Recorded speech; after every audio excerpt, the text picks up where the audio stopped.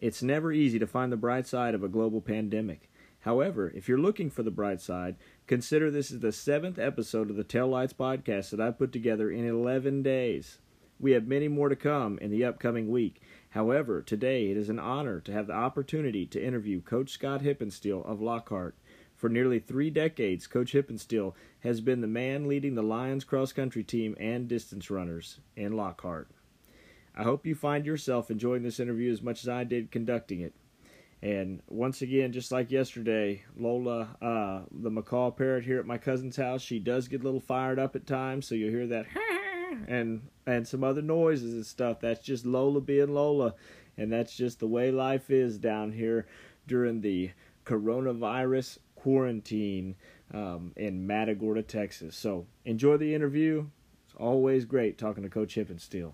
If you find yourself enjoying this episode of the Tail Lights podcast, please take the opportunity to rate us 5 stars and write a review if you can. Thanks for tuning in to the Tail Lights podcast. I'm Eric Thormalin, and this morning I'm joined by Lockhart cross-country coach Scott Hippensteel. Coach Hippensteel, how you doing?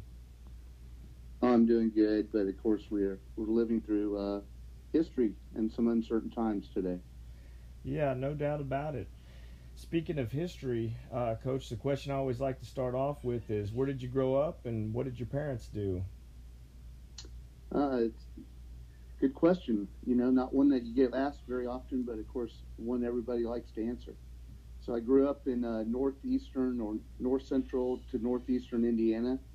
I basically grew up surrounded by cornfields in every direction for 50 miles. The nearest town was a town of 200, and that's where I went to elementary school. I ended up, my elementary school merged with 4 other high schools, and I ended up graduating from a school called Manchester High School in North Manchester, Indiana. It's a school that ended up graduating about 115 kids. And so my mom was a school teacher, and my dad was a farmer.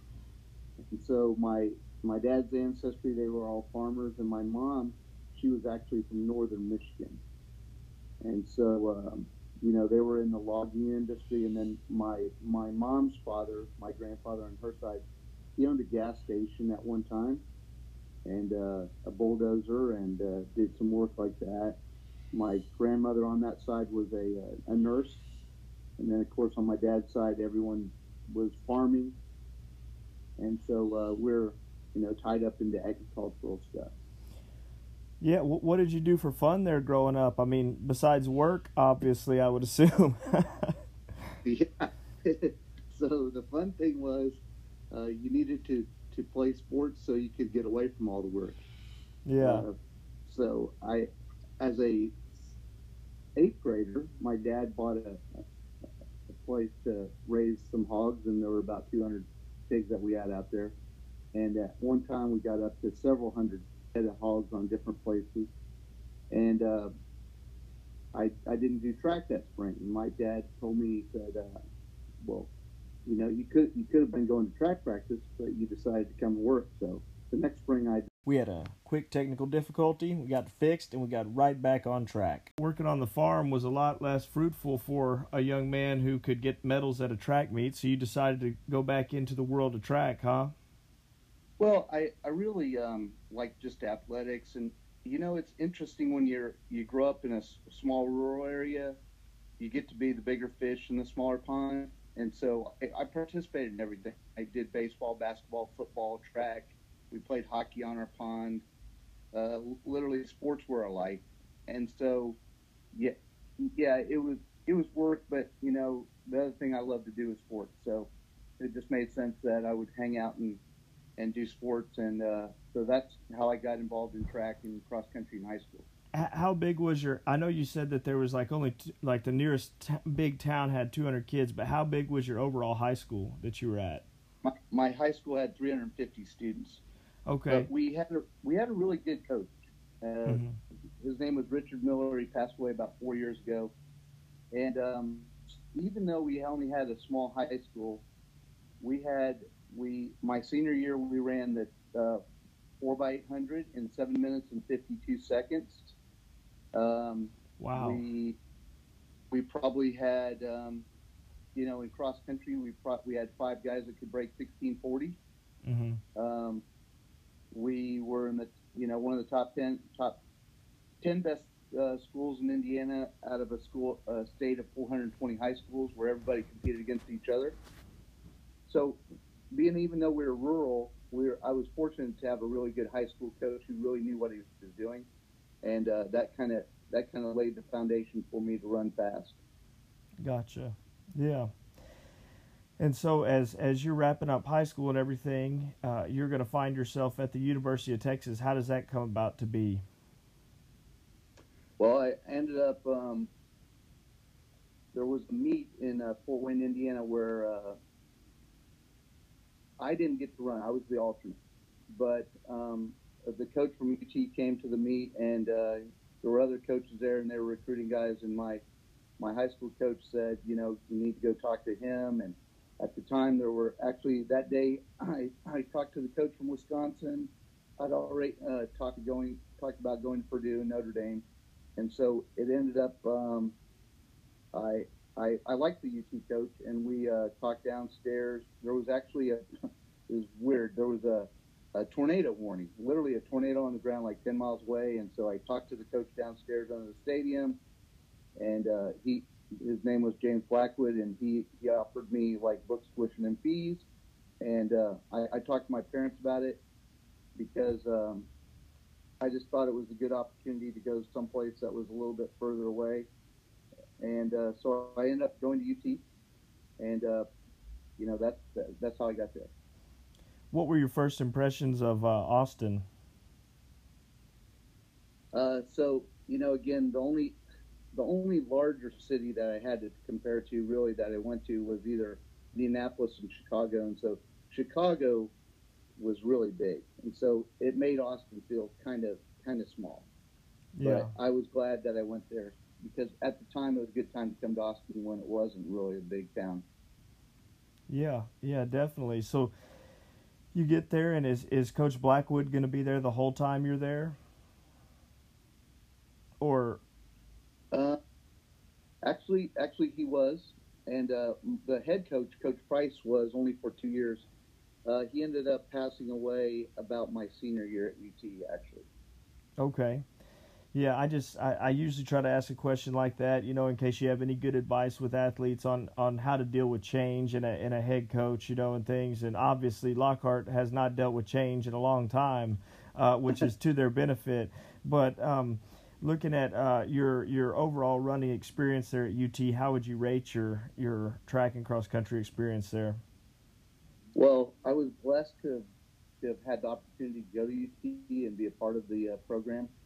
Unfortunately, I was injured, and so that made it difficult. I was fortunate that I transitioned into something else. I was a manager for 2 years, and then I worked in the men's business office for a year. And so anyway, it all worked out. When I graduated from UT in '86, I got a job at Lanier High School coaching basketball and track and soccer, and I was actually a permanent sub for a year. The next year, I went to Leander Junior High, coached football, track, basketball.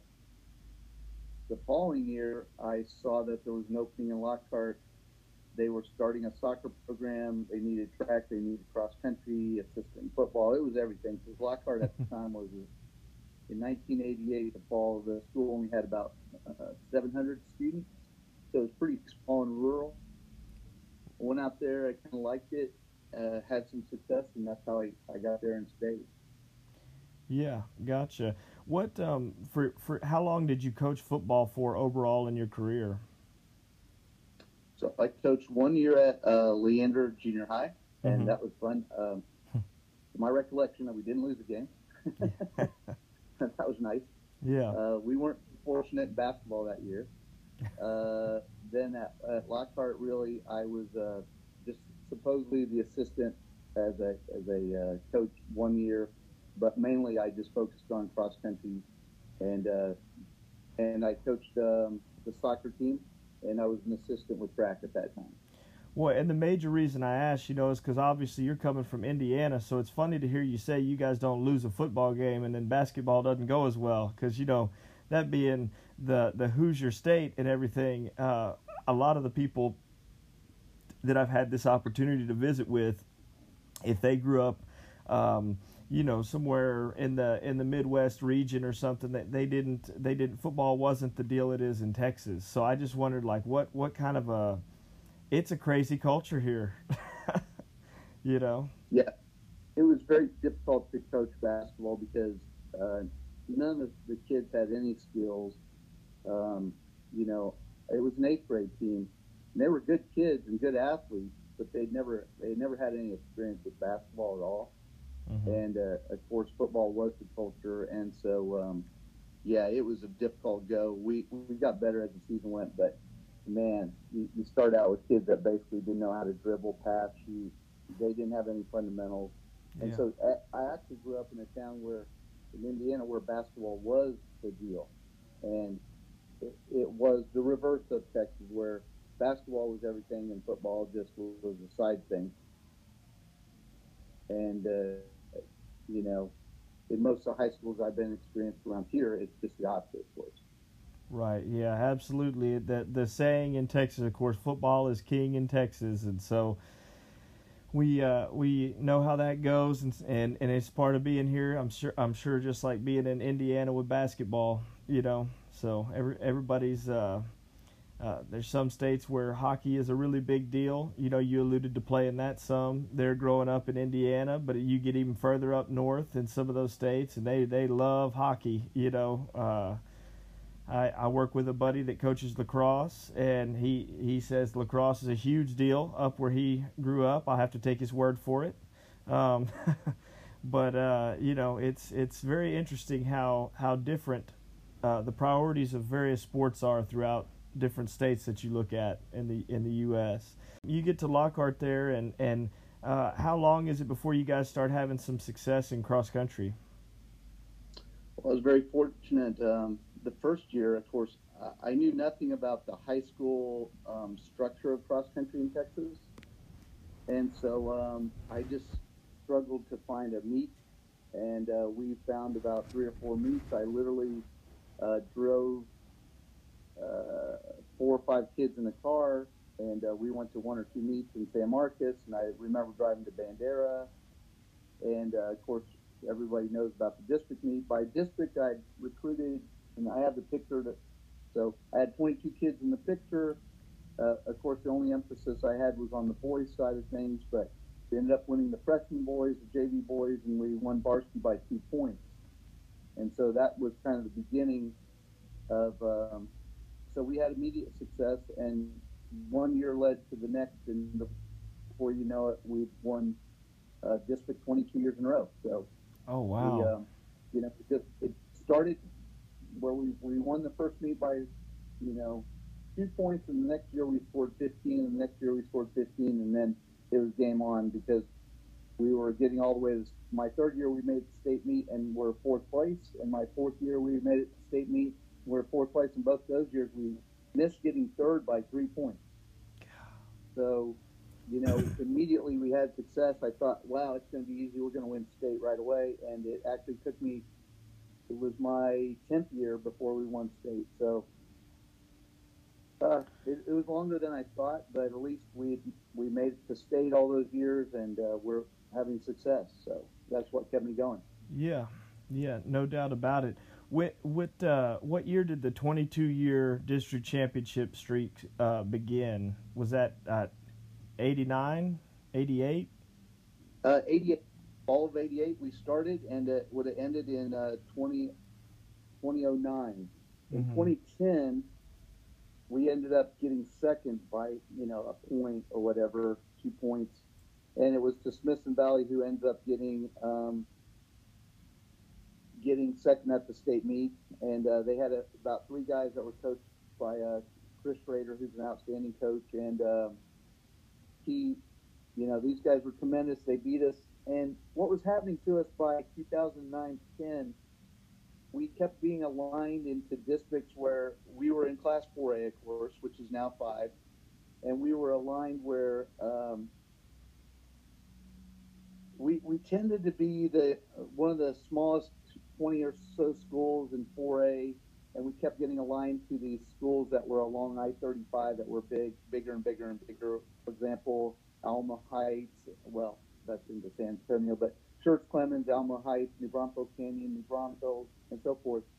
Uh, in my earlier days, we were with smaller rural type schools, and as we grew and grew and grew, the competition just became where it was the Bernie. We've been aligned with Bernie Campion for many, many years, Kerrville Tybee.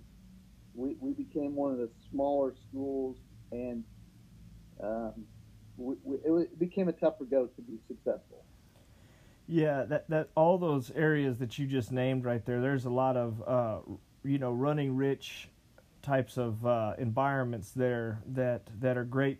Provide a lot of great places to run, and you got a lot of teams that are very successful in the Hill Country and Austin, both those areas.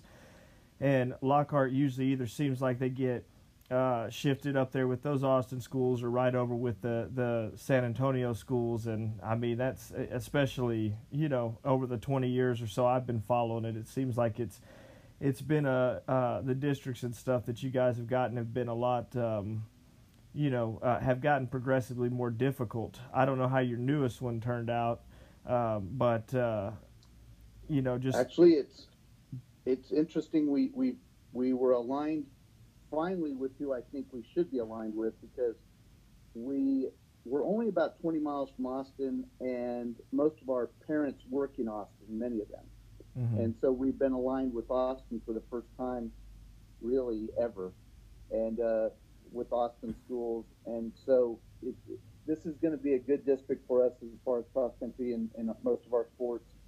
But yeah, it's the first time in like 10 years that we haven't had Bernie Campion, Dripping Springs, Kerrville Tybee, Alma Heights.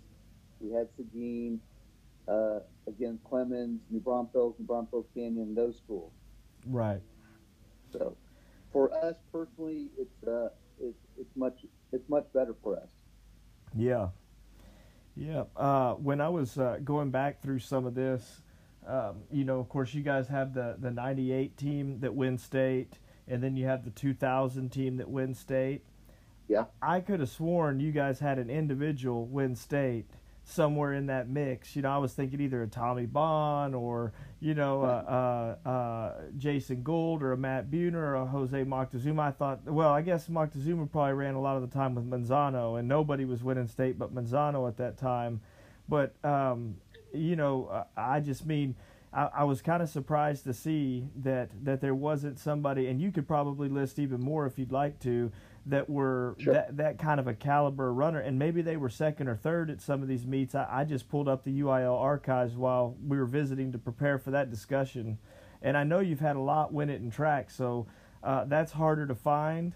But I'll let you elaborate on any of these runners, because what a lot of people may not know, is that, wow, some of the guys that are going to come through there in the 90s and the early part of the 2000s, all the way up to Christopher West and Rory Tunningley, who do win state championships individually in cross country. I mean, you've had a lot of incredible runners go through there. It reaches far back. So where to begin? Well, first of all, at the state meet, we had a run where 9 of 10 years we were in the top 3. Mm-hmm. And our first time to get a medal at state was in '97. We were second. We lost to El Paso by about 25 points. So we ended up in those 9 years. We ended up winning state twice. We were state runner-up 5 times, and I guess we were state third place 2 more times. So those were the 9 times we were first, second, or third in a 10-year period. 9 times. The reason, so in 97, of course, we went, I wasn't holding anybody back, but in 98, Tommy Bond, I believe, would have won state. But school and its history of, I know this is our 113th year of football, but I think the school's a little bit older than that. We, in 98, I gave instructions to Tommy Bond to hold back with my other 3 guys who were really, really good, and run together. And I told him with about a mile to go, you can try to win, but until that moment, I'm not gonna. I want you to help these other guys win the state meet because our school's never won in any sport, and if we're ever going to do it, it's today. And so he followed my instructions. He did end up winning 3 state meets in track, but he listened to me, and he held himself back. And with a mile to go, Randy Arias, who was an outstanding cross country runner, had gapped him by so much, and it was so muddy and so wet that Tommy, he went after him like crazy, but he ends up losing to him like by 5 seconds. Yeah. And so I've always felt guilty on the one sense that, I held him back from winning the state meet, which he had won. But the fact that we won the state meet as a team, I thought meant more to what we were trying to do at the time. And I did tell him that you had opportunities to win on the track. So Tommy could have been a state champion. I had 2 other guys finish state runner-up. There have been 5 of them. No, 5 guys have been first or second at state and cross country. But I really felt like it just was more important to win the state meet as a team than to have an individual win that day. So over the years, I've had 12 individual state champions as distance runners in the 800 mile, 2 mile, and cross country. And I've had, I think, 17 or 19 finished second or third. Mm-hmm. I think second, something like that. So a lot of those times, like you saw, many times they were second place, or third place, and so forth. Right. Yeah, there's a lot of really, really close calls. Before I go to some of the close calls, though, I don't want to gloss over too much. Like the what was that first state championship team like? Because you said that's going to be the first state championship in Lockhart history, and so I can relate there. I was on the first ever state championship of any sport there in Boerne, and it was like it opened the door for a lot of things. I mean, this is what a lot of the coaches that I've interviewed from Boerne during that time have said, that once people saw us do that, it was like the sky is the limit in this place, and we started believing we could win in everything, which it is incredible to feel like we had that kind of an impact. What kind of an impact did y'all's championship have on the school, and how did it how did it reach beyond just what you guys did? So tell me, you won in 2003. What was year Boerne won? 03. 03, yeah. Mm-hmm. Well, Coach Fulkerson, obviously, we, being in the same regional and all those years, it was amazing to me, and I'll never forget. I'm just talking about Boerne now for just a second. It was on the same day in, I think, 2009 that Boerne Champion won the NXN National Meet. Mm-hmm. That was the same day that Tiger Woods' wife attacked his car with the golf club, and all the news about Tiger Woods came out. It's all unraveled that day. Yeah. And I was standing, and I was talking, and I told a friend of mine, I said, if I had to pick one of the 2 that's more unbelievable, I might pick that Boerne just won the national title because it's really pretty improbable. Because here's a school that pretty much, they were always, I think, driven by the fact that we'd done what we'd done, and they were kind of around us, and they were trying to become us. And I just felt like, man, not only did they break through, they just did the whole thing, and it was just kind of improbable. Yeah, well, there's no doubt when we were, as we built up to that first state title, the image was already there, that the monster in the room was Lockhart. And that's what we had to figure out how we were going to overcome that monster. And I feel like it had a lasting impact that kind of propelled that program, trying to catch where you guys had been and everything. And of course our region was super stacked with Tolosa Midway and Robstown and several other really quality programs.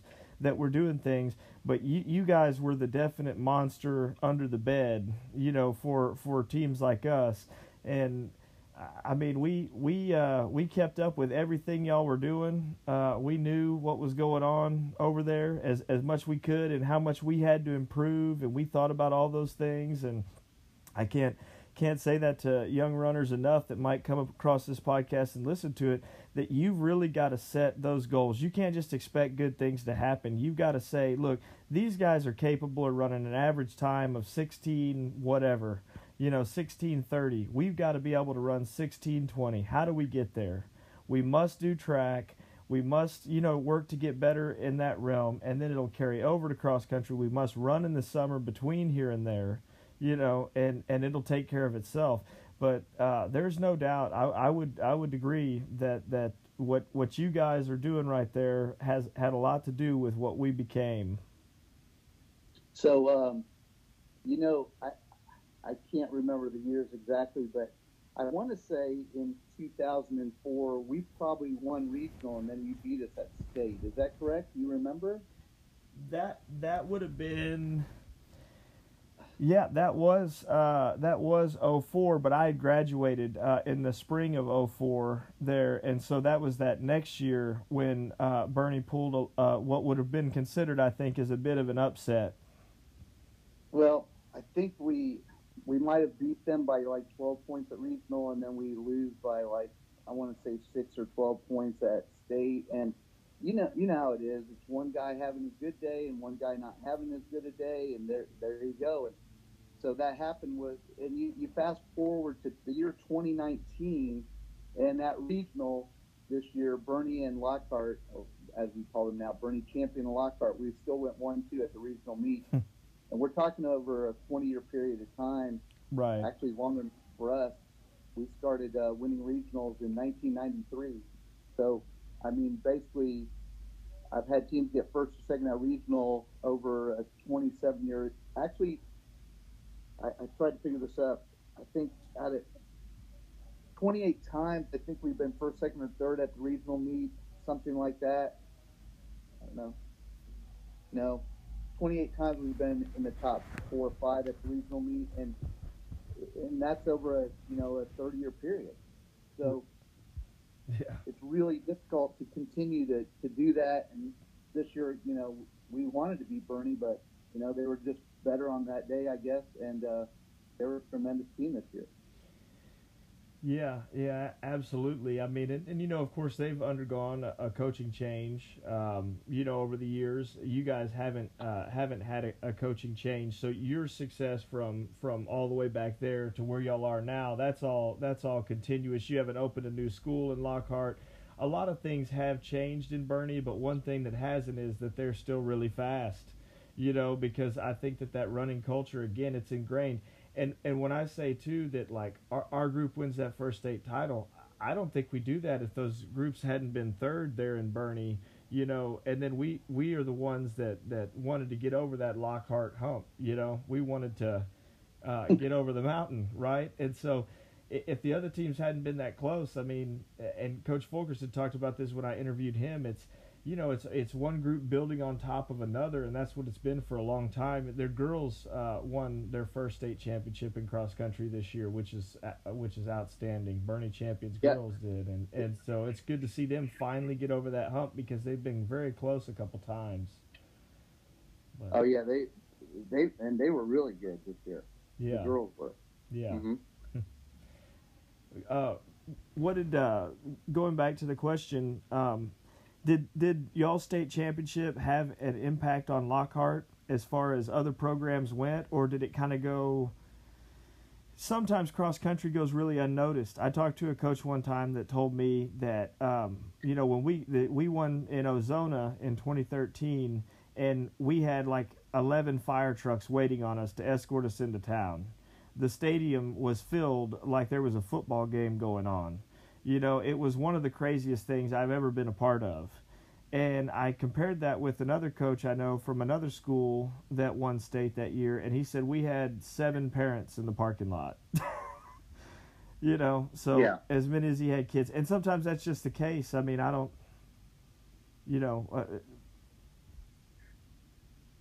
You know, we didn't get the recognition at that time like that. I mean, something was of course in the paper, and people were grateful, but it did. There's so many other things, so many other challenges in Lockhart that people have faced over the years. Our demographic is, uh, um, we have a lot of kids that come from situations that are difficult to say the least, and so there wasn't a lot of you know, there wasn't a fire truck or any of those things type things happening. The coolest thing was we got a picture put up in the school, and that was cool, and it's still there. And there's the one of 2000. What I've kind of always regretted, the 5 teams that were state runners up, or literally the 20 teams that won regional. There's nothing. There's not really something up there, but in my coach's office, that's pretty much all you got. Right.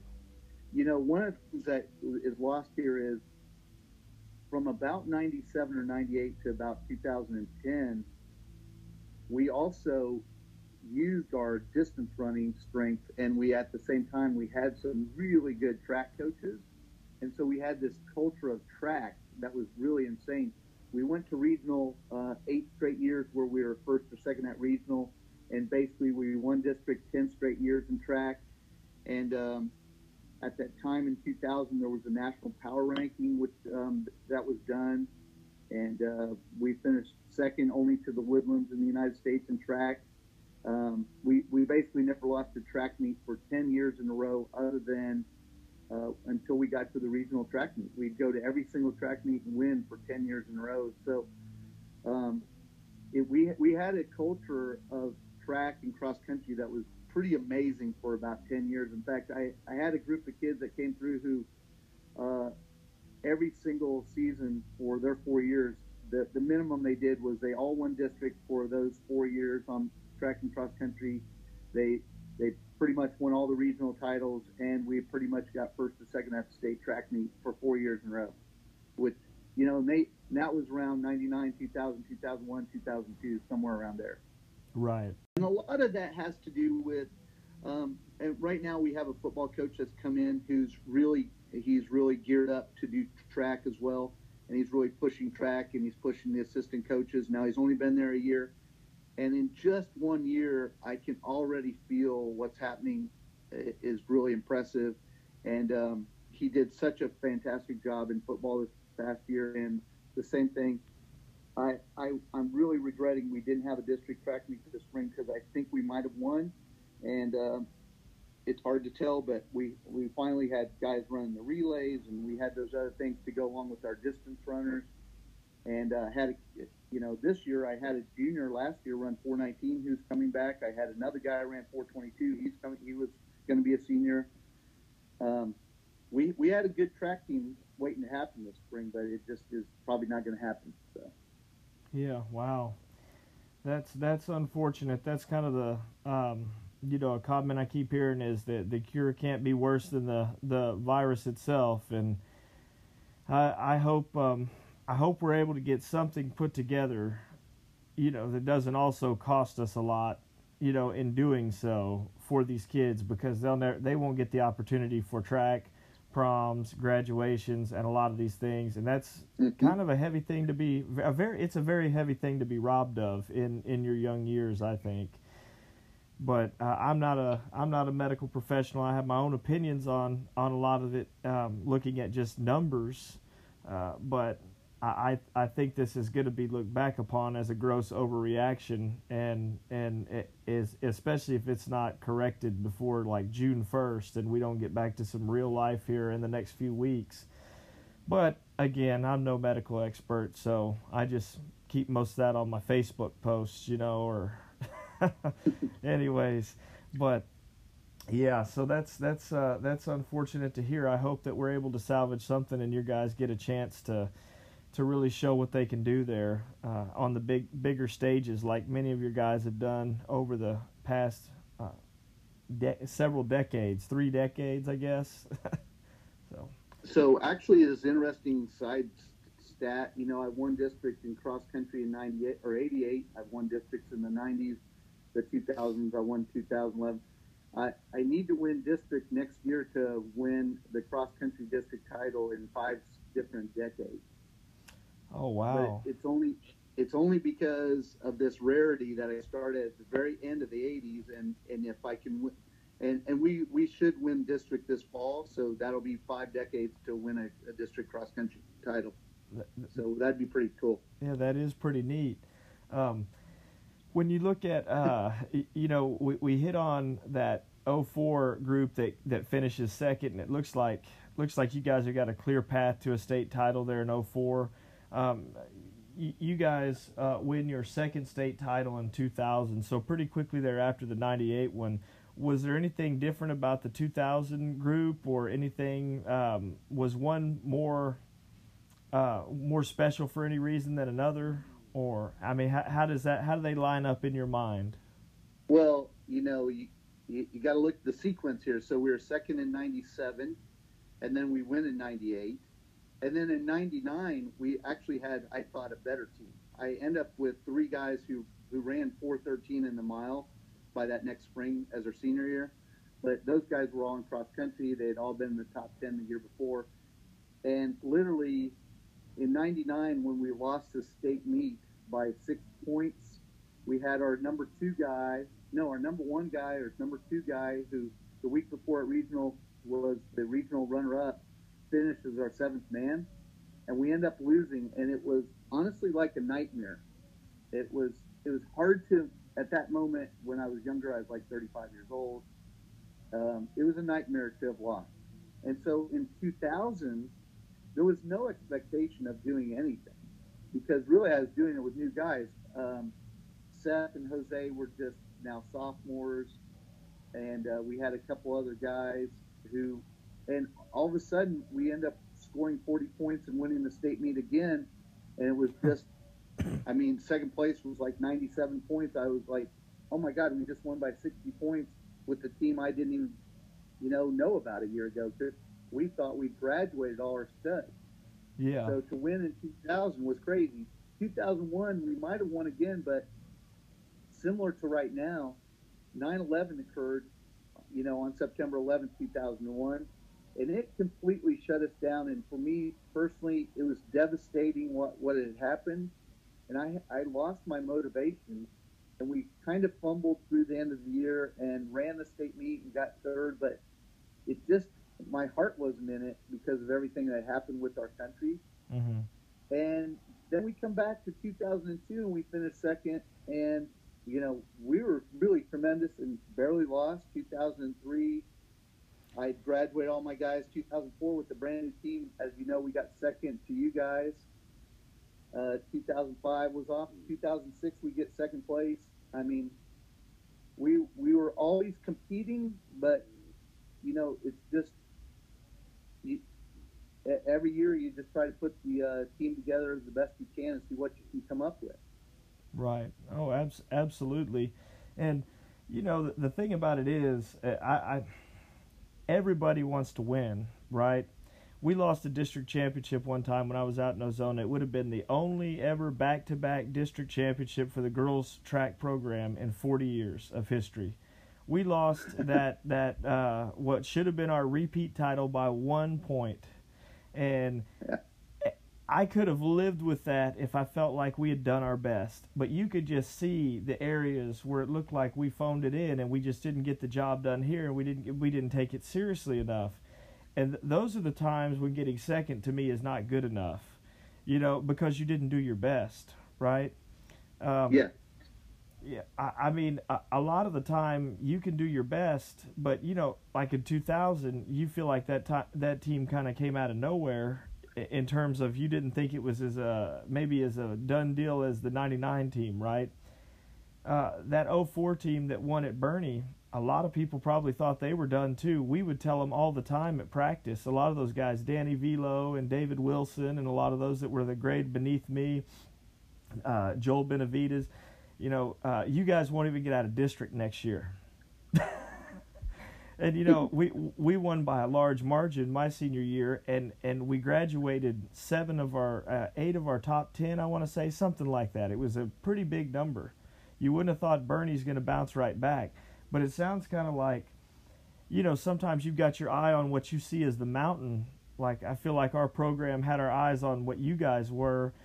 a lot of those younger guys within your own program, they're wanting to be that varsity level. And you're not going to be on the varsity team at Lockhart or Bernie without getting a lot better. So when you get that group that comes up motivated, I mean, sometimes it can just come out of the blue like that. You know, when you coach long enough, you'll find like things happen to you that are very unexpected. And it can be both good and bad. Like you have teams that clearly underperform that should have been great, and you have teams that clearly overperform. You thought that weren't going to be that good. You have the same thing with individual kids. And so, you know, sometimes the best laid plans just, they don't work out the way you think they will. And sometimes you just kept trying and all of a sudden it did work out and you were shocked by it. And so you really can't predict. My high school coach used to do something interesting. Before the season, he would write down his predictions for the season, predict who would be ranked what at the end of the season, and he put it in an envelope, and then at the end of the season, he'd open it up. And he'd read it off to us. And, like, it was pretty interesting because, you know, you can be pretty far off. Kids can come from out of nowhere to get really good, and other kids can, you know, fall apart or get hurt or just, you know, and the same, some of winning is not just you're the best. It just happens you be better. You're just better than anybody else that was out there at that day. And if you'd been on another year, you probably wouldn't have been the winner because, I mean, I go back to, so in 2000, Juan Cardenas and Justin Schulke run 152.2 and 152.2. So like just fractions apart, 2.6 and 2.7. They don't even win state in 800. And yet I've coached all these other guys to the state meet, and Robert won state, but he won in 154.8. I had other guys win state, and, you know, Chris West ran a 420.4 and win state, but we had other guys run 413 and 414, and they don't win state. Right. So, you know, you're sometimes winning is not just that you're the best, but it's that there was nobody better than you that could beat you that day. Yeah, no, I think that's a very valid point. You know, you just have, and of course, year to year, you have different conditions. You have different, especially with cross country. I mean, the track's always as firm as it's going to be typically, but you have some years that are 90 plus degrees out there, and you have some that are, you know, for whatever reason, they're still a little chilly. You have all kinds of different conditions there, but you're absolutely right. One of the conditions that also exists is what is the level of competition at the year you run, you know? Well, the other thing that happened to us, so the 5 state runner-ups, and I think now we're at like 3 or 4 teams that have been third. I start to lose track here. I know about 4 teams have been fourth at state and cross country. There's almost all the teams that ever beat us, maybe with the exception of like Bernie, have been different teams. Yeah. So it was only one team beats us once. Does that make sense? Like one team, Wolfbrook Friendship comes out of the blue and wins, and then we lose by a point, and we've never seen them before or after. El Paso High did it. There were Fabens, right? Fabens. Oh my God, Fabens wasn't even supposed to be in 4A. They were supposed to be in 3A. Yeah, stuff like that. And so, you know, it's you versus all those schools, and it's inevitable that, you know, one of the 240 is going to beat you, and yet all those years you're beating the other 238 or whatever. Yeah, no kidding. It's it's a tough thing to, I mean, and that's one of the things that I tell a lot of different guests that I'll interview. I mean, you know, some people, you know, they'll win 20 state championships. It lines up for them or whatever. To me, to be in the mix, to be teaching kids, to be creating productive kids that are becoming good citizens, that are having success, you know, year in and year out and things. And you've done that at Lockhart. I mean, in a lot of ways, you did. I mean, there's no magic workout that gets you ready for the state meet. You know, there are factors, as you mentioned, because Ozona was probably, I don't know, I haven't looked at Lockhart's exact economic disadvantage numbers and stuff, but over 80% of Ozona. Yeah, we're like at 85%. Yeah, it's somewhere in the high, you know, somewhere in that 80+% range of economically disadvantaged in Ozona as well. But it's so small out there, and nothing happens. You know what I mean? Nothing happens in that town. And so when something like that does happen, the town goes completely wild. In Lockhart, you guys have a lot around you. You have some of the best barbecue on the planet, unless you're talking to Coach Barnett, who says that Luling has. But, you know, I mean, it's just a bit of a different world. And I think sometimes at a bigger school, too, it's harder for everybody else to get excited about the little things, you know, that are happening, because the little things are so much further apart, you know. But oh, exactly. A lot of factors involved there. But on the track, who's your first state champion that you had there on the track? First, let's see. Would it have been Tommy Bond? He might be. You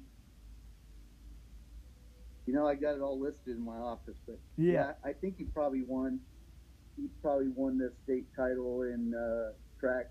Well, the same day he would have won the 2 mile and the mile in '97. That would have been a nice. You're talking distance runners now. Right. Yeah. I mean, because that's another thing too. You've had. We were close. We were getting guys there and getting seconds and thirds and so forth. Yeah. We just couldn't quite get over the top and get the guy to win. Yeah.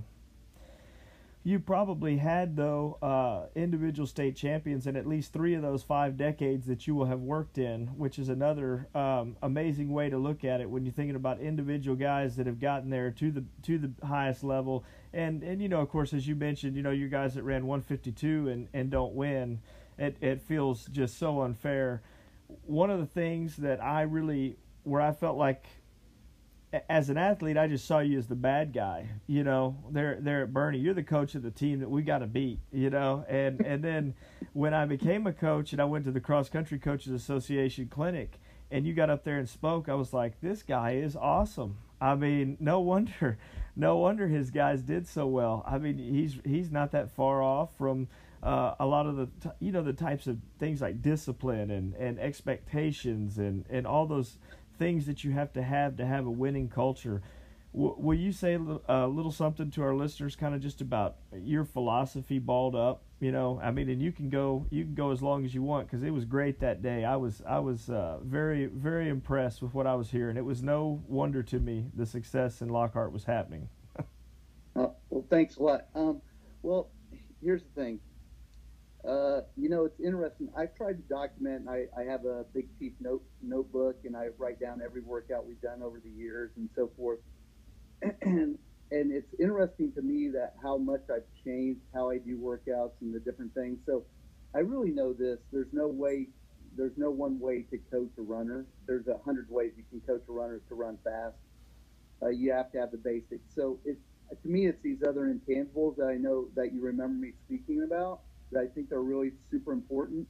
And I start with just the smallest things, like the details of how we ride on the bus, how we stand at practice, how we all the little things to me are the difference makers. You can go on the internet now and you can read endless types of workouts, but in the end, none of that really matters unless you actually execute and actually you do the work and actually care about the process.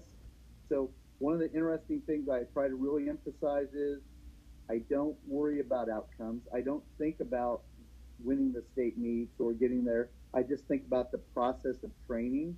And regardless of the athlete I have, we just do our best to train them as the best they can be. And we have to be disciplined with the approach. And running is an investment. It's no different than investing in a mutual fund, say. That's a better example than stock market right now. So yeah. We want to invest over a long period of time. We just keep putting the money in, and we hope, just like the stock market, we hope that over time we have a good outcome. but we can't control every dynamic. We just control what we can control. So it's really important to me that I read this from Steve Magnus recently. He said the most important thing a kid can do that he's found over the years is show up to practice. So we're really big about this year. I literally only had about 12 kids running because, again, I only can find 12 that are interested to show up every single day. And I'm not talking like when you want to. It's at a certain time. You have to be on time. And we have to do it in a certain way, be dedicated. If you're not dedicated, I think it's very difficult to be successful. And so I really emphasize that we're there, we're on time, we're committed to the process. And if you'll do that over a number of years, people overestimate how good they can get in a short period of time. What they always underestimate is this: how good you can get if you'll stick at it over a long period of time. If you'll stay at it over a long period of time, and I'm talking, so I just try to break running down to some really small things, but I really believe that let's say you can get a kid who comes out of junior high who can run at 5:20, a mile between 5 minutes and 5:20 as an 8th grade boy. If he will run, and I don't care what he runs, but or the type of workout he runs, I'm just talking if he'll run on average about 4 miles a day through high school, he's going to become tremendous. He's going to get to sub 4:20. He's going to get a minute faster. As long as he will he's going to need to run 340 days of 365 days a year, 4 miles or more, and he will develop a cardiovascular system enough that he is able to run a sub 420 mile probably. But he has to have that consistency and that dedication and be committed. So it's the process. Forget talking about running 420 when you're a 520 guy. Just talk about doing the workout every day and then let it happen. Yeah, absolutely.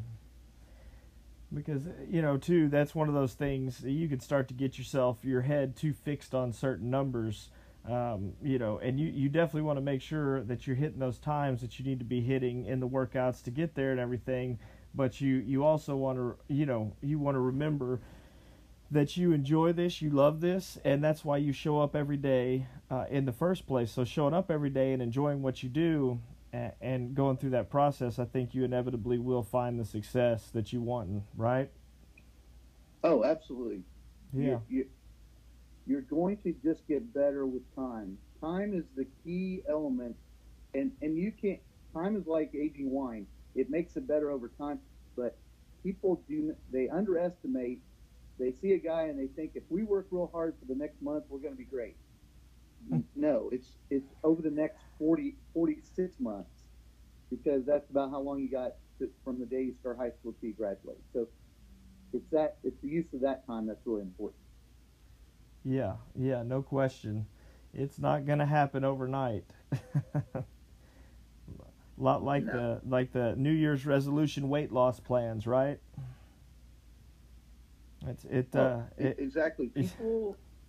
People want it instantaneously, and it's really that thought that it's inch by inch, life's a cinch. It's little by little by little by little by little, and that's the hardest part about coaching too, is you've got to continuously make that investment and that commitment, because the moment you don't,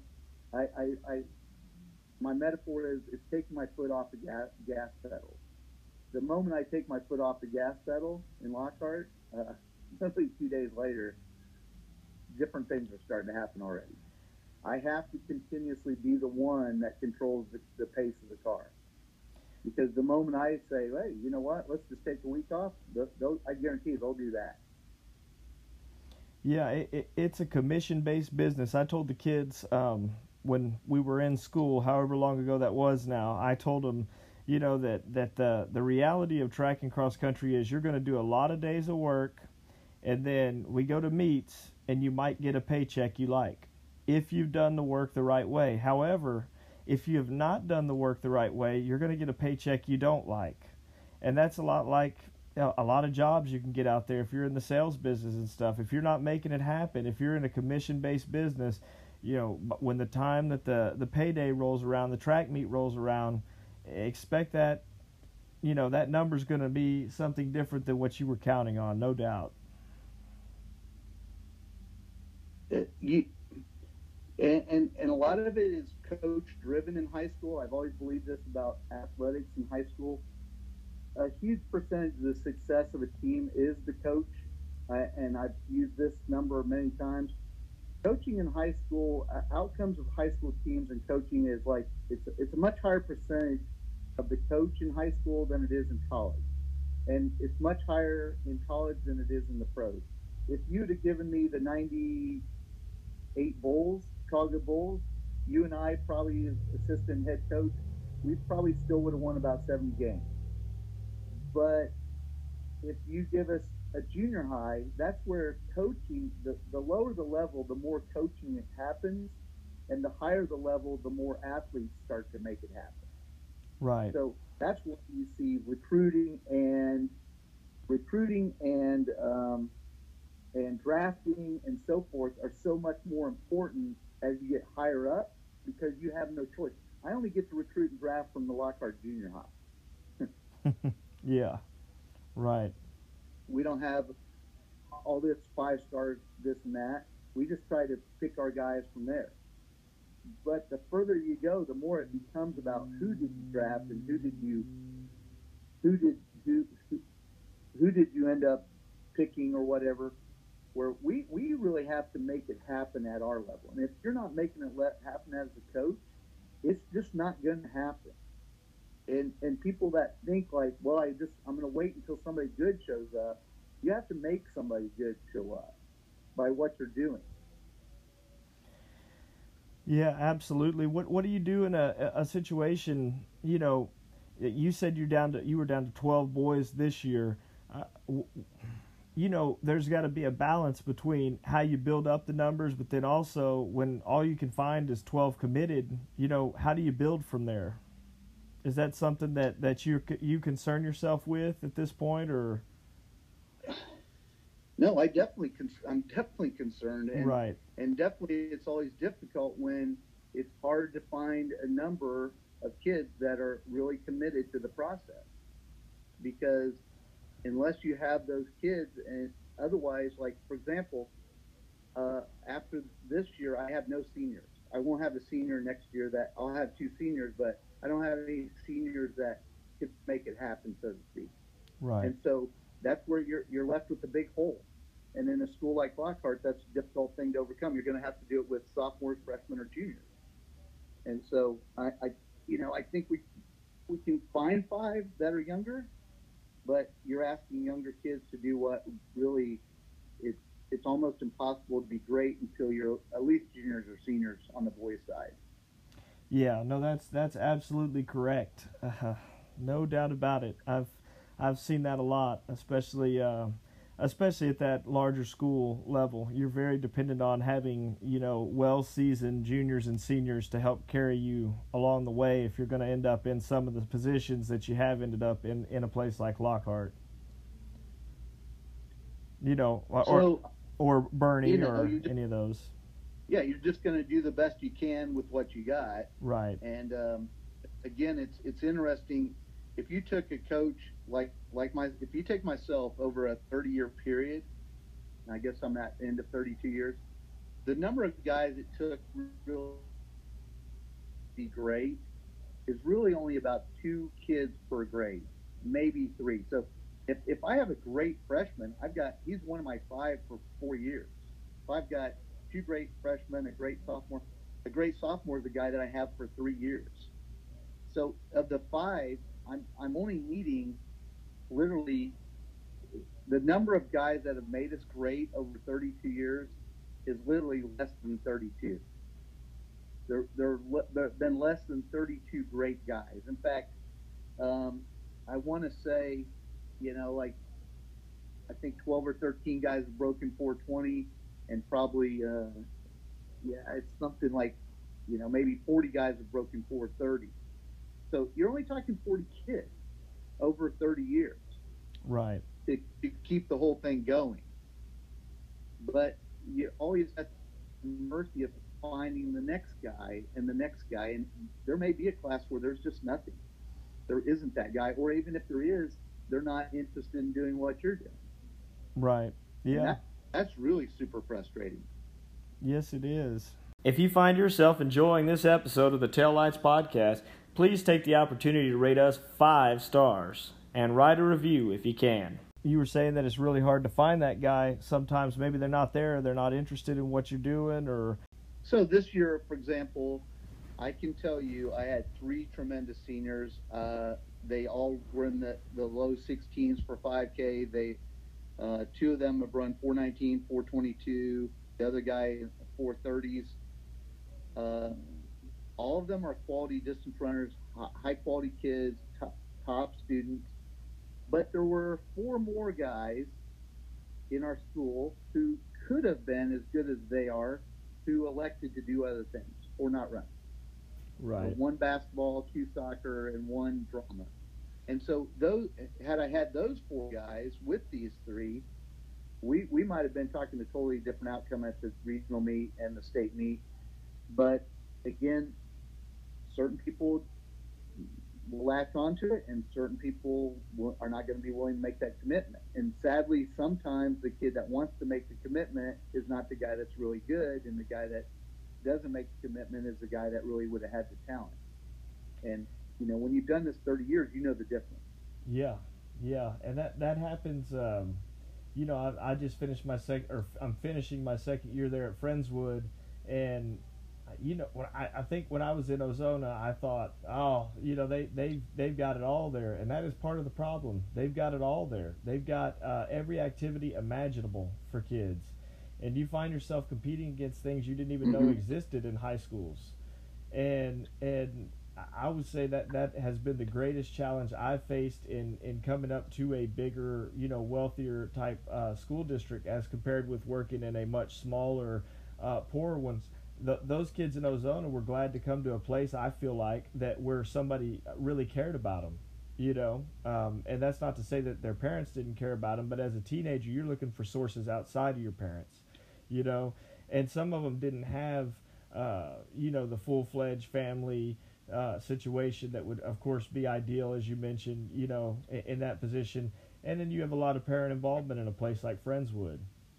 And so, it's I don't know, it's give and take. It's one of the guys I'm getting ready to interview is the transportation director over at Hutto, and he was an assistant principal in Bernie years ago. And he said to me one time when I was complaining about a situation as a kid, he said, we can stand over here in this grass and talk about how much greener the elementary school across the ways is, but then we walk over there and we find out they have ant piles everywhere. And we don't have ant piles here. They don't like this area. I don't know why, but he said, you go over there and look.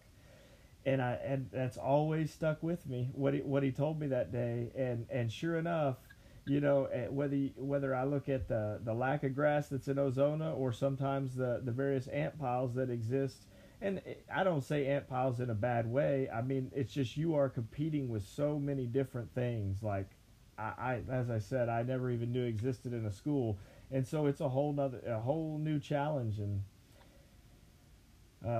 I kind of lost my train of thought there I was trying to build on something you were saying, and I think I got too sidetracked, but That's fine. Yeah. So anyhow, let's see here. Where can we go from here? Is there anything you want to mention? I know, for example, like you got to coach your own son, and I always have guests talk a little bit about what their family has meant to their career, but is there anything that you want to mention before we go into that portion? Anything else? As far as coaching my own son, or well, yeah, just experience? we'll go to the family portion last. But is there anything else that you want to mention about the time in Lockhart there? Anything you'd like to, you may. To me, the thing that's been the most rewarding is being a part of the community.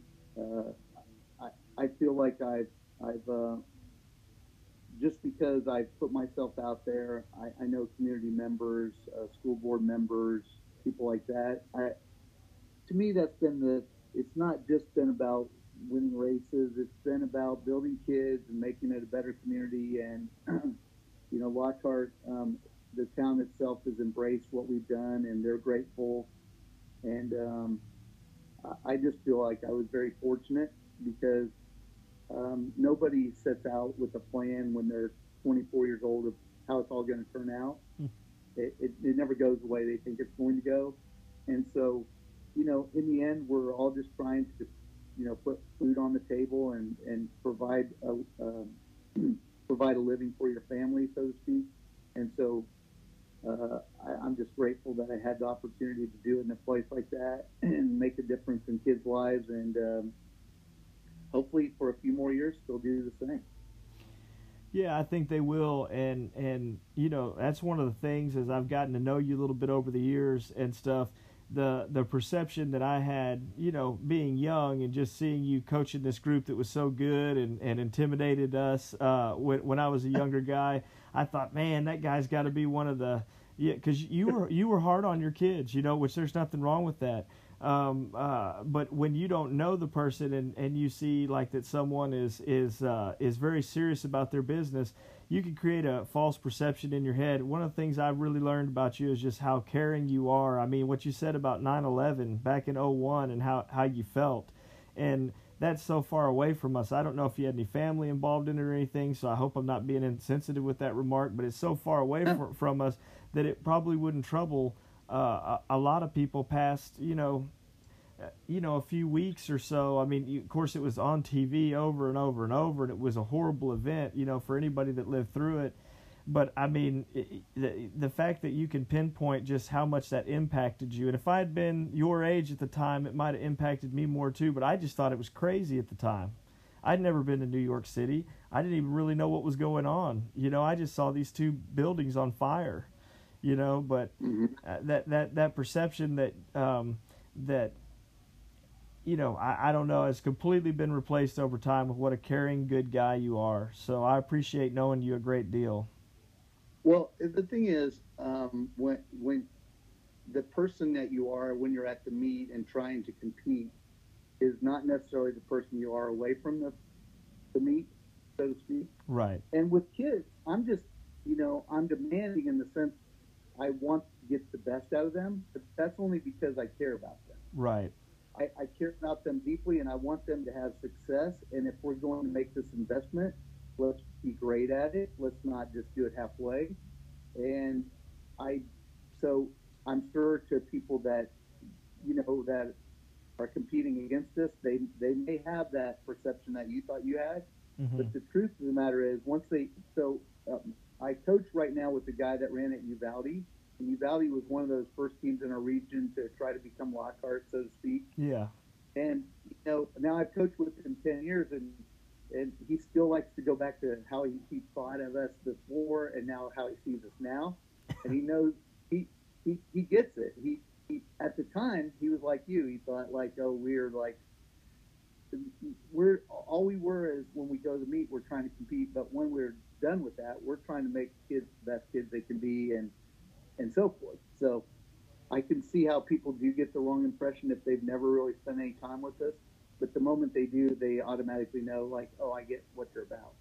Yeah, no question about it. I mean, and your caring remarks about Lockhart and the community and everything, I mean, it goes farther than the 9/11 comments. I mean, I just wrapped all that stuff into one deal, and for people that are over here in the area where I'm at, Southeast Houston, we had a meet canceled, and the best option that I could find was a meet I had already canceled our attendance at, which was your meet. And I said, Coach Hippensteel, I'm sorry, our meet got canceled. Is there any way you can let us come run?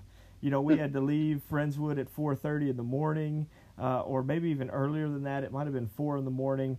And, it was quite a haul there and back in the bus and everything. But as nice as you were, you said, come on down, really appreciate that. And you're welcome. One of the last things I like to ask guests here is tell me a little bit about what your family has meant to your career. You've had the fortunate position of being able to coach your own son, some I know, and so I would like to give you an opportunity to tell some of our listeners about your family. My wife is, the bedrock of what we do, and one of the reasons I've been in Lockhart all these years is because my wife's worked in Austin all these years, and so it was convenient for both of us to go to the place we did, and so we certainly, because of her job, weren't going to be moving somewhere else, and so her having a consistent job meant I had a consistent job, and vice versa.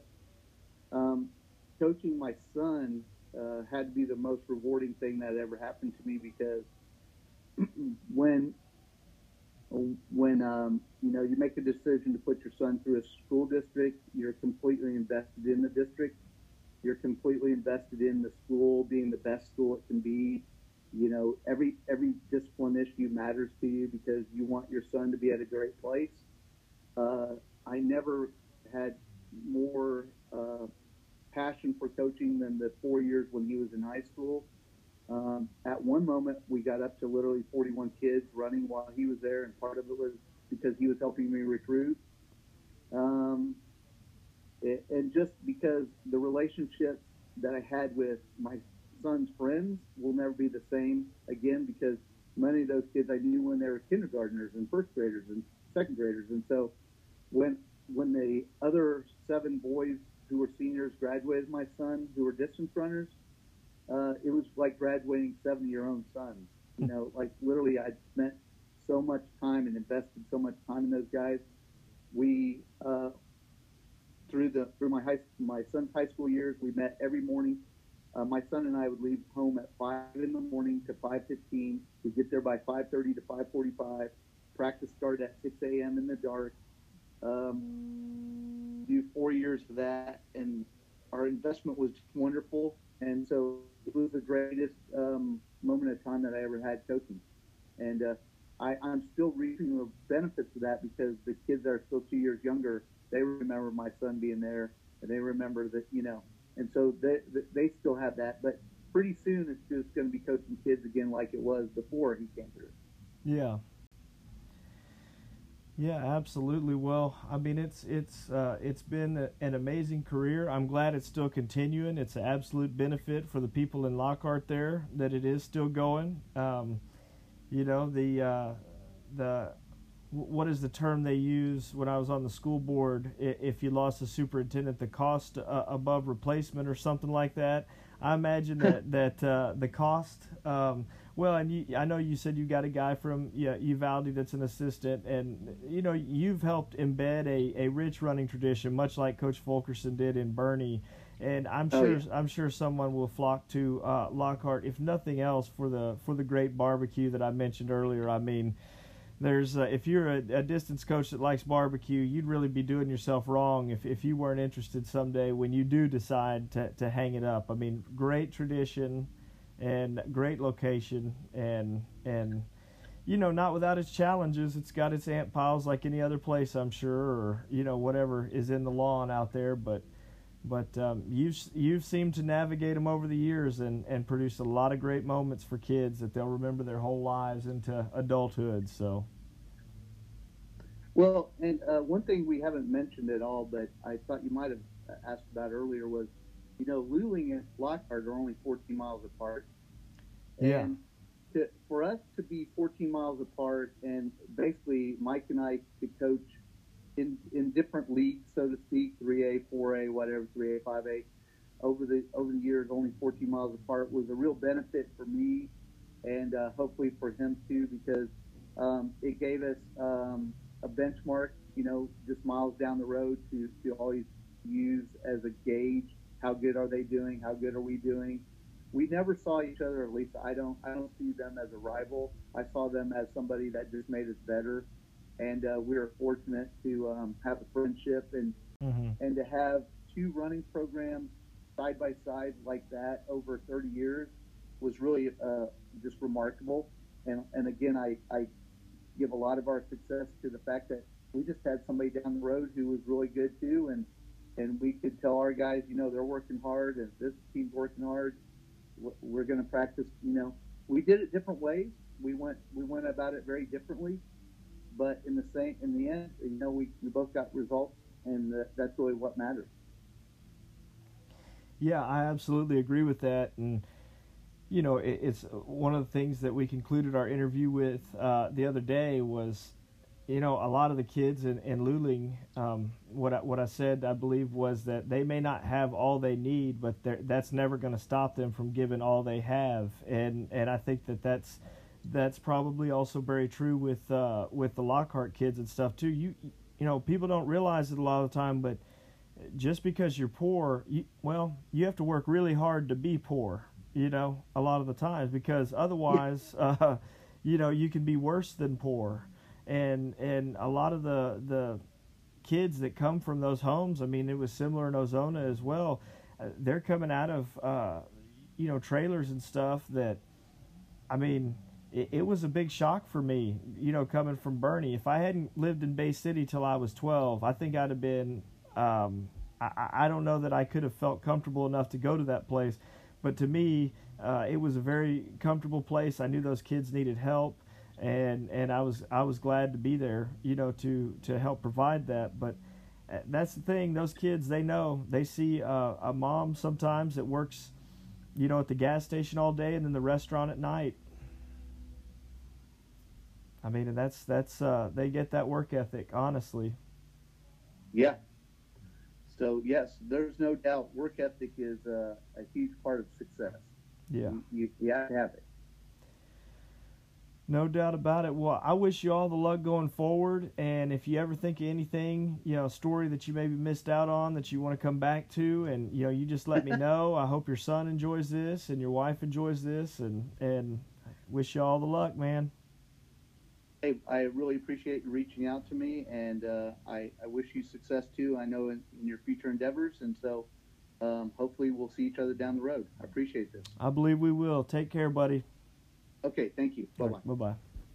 Thanks again for listening, and please remember, if you could, to go and rate us 5 stars on Apple Podcasts. Until next time.